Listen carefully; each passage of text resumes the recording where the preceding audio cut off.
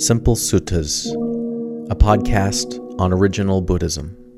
Visit us at simplesuttas.wordpress.com. Fear and anxiety. Once when the Buddha was living at Savatthi, the Brahmin Janasoni came to talk with him. When people ordain as Buddhists, Janasoni asked, do they take you as their leader and example?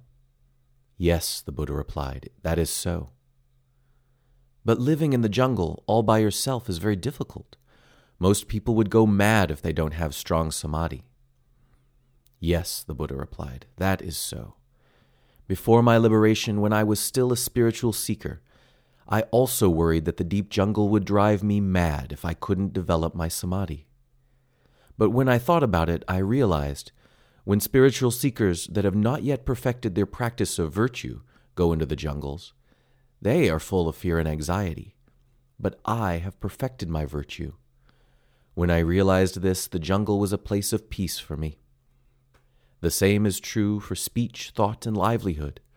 For one imperfect in these things, the jungle is a place of fear and anxiety. For one perfect in these things, it is a place of peace. When spiritual seekers are full of lust, hate, laziness, anxiety, or doubt, the jungle is a place of fear and anxiety. But I am free of lust, hate, laziness, anxiety, and doubt.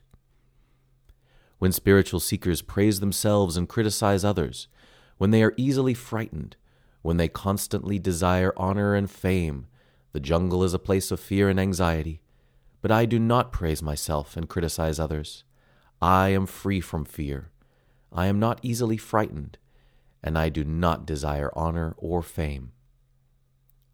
When spiritual seekers lack energy, are unmindful, do not practice deep meditation, and lack wisdom, the jungle is a place of fear and anxiety. But I am energetic, ever mindful, practice deep meditation, and have wisdom. So I thought, what if I were to spend certain special days in especially scary places, like shrines deep in the woods? Then I too might feel that fear. And as I sat in those deep woods, wild animals would approach me, a branch would snap, or the leaves would flutter in the wind. I thought, now will I feel that fear? And then, why am I always expecting to feel fear? If fear does arise, I should just stay in the same posture and work to overcome that fear. When I was walking one day, that feeling of fear did arise, so I just kept walking until I had overcome that fear. I did the same when I was standing, sitting, or lying down. I simply stayed in that same position until I had overcome that fear. Tremendous energy courses through me. My mindfulness was strong, my body was peaceful and calm. My mind was concentrated, so immediately I set to practicing first jhana. And when my mind stilled even further, I entered and dwelt in the second jhana.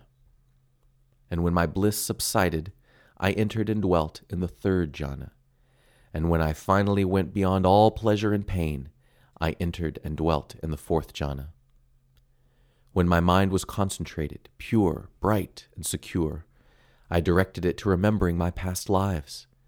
I remembered many thousands of past lives in all their details. This was the knowledge I gained in the first watch of the night. I was freed from ignorance. My insight was true. A light arose inside me. This is something that can be accomplished by any who seek diligently. Then I directed my mind to the death and rebirth of others. I saw how their actions in this life lead to rebirth in the next. This was the knowledge I gained in the second watch of the night.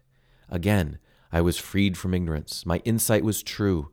A light arose inside me. This too is something that can be accomplished by any who seek diligently. Then I directed my mind to spiritual purification. I understood directly, this is suffering. This is why we suffer. This is how we bring about the end of suffering. And this is the path leading to the end of suffering. When I saw this, my mind was freed from lust, freed from self, freed from ignorance. I knew for a certainty, I have lived the holy life through and through. I have done what must be done. I will never more be reborn. This was the knowledge I gained in the third watch of the night. Now, you might not believe that I am really free of desire, hatred, and delusion. You might think this is why I still go to the jungle to practice. But this is not the case.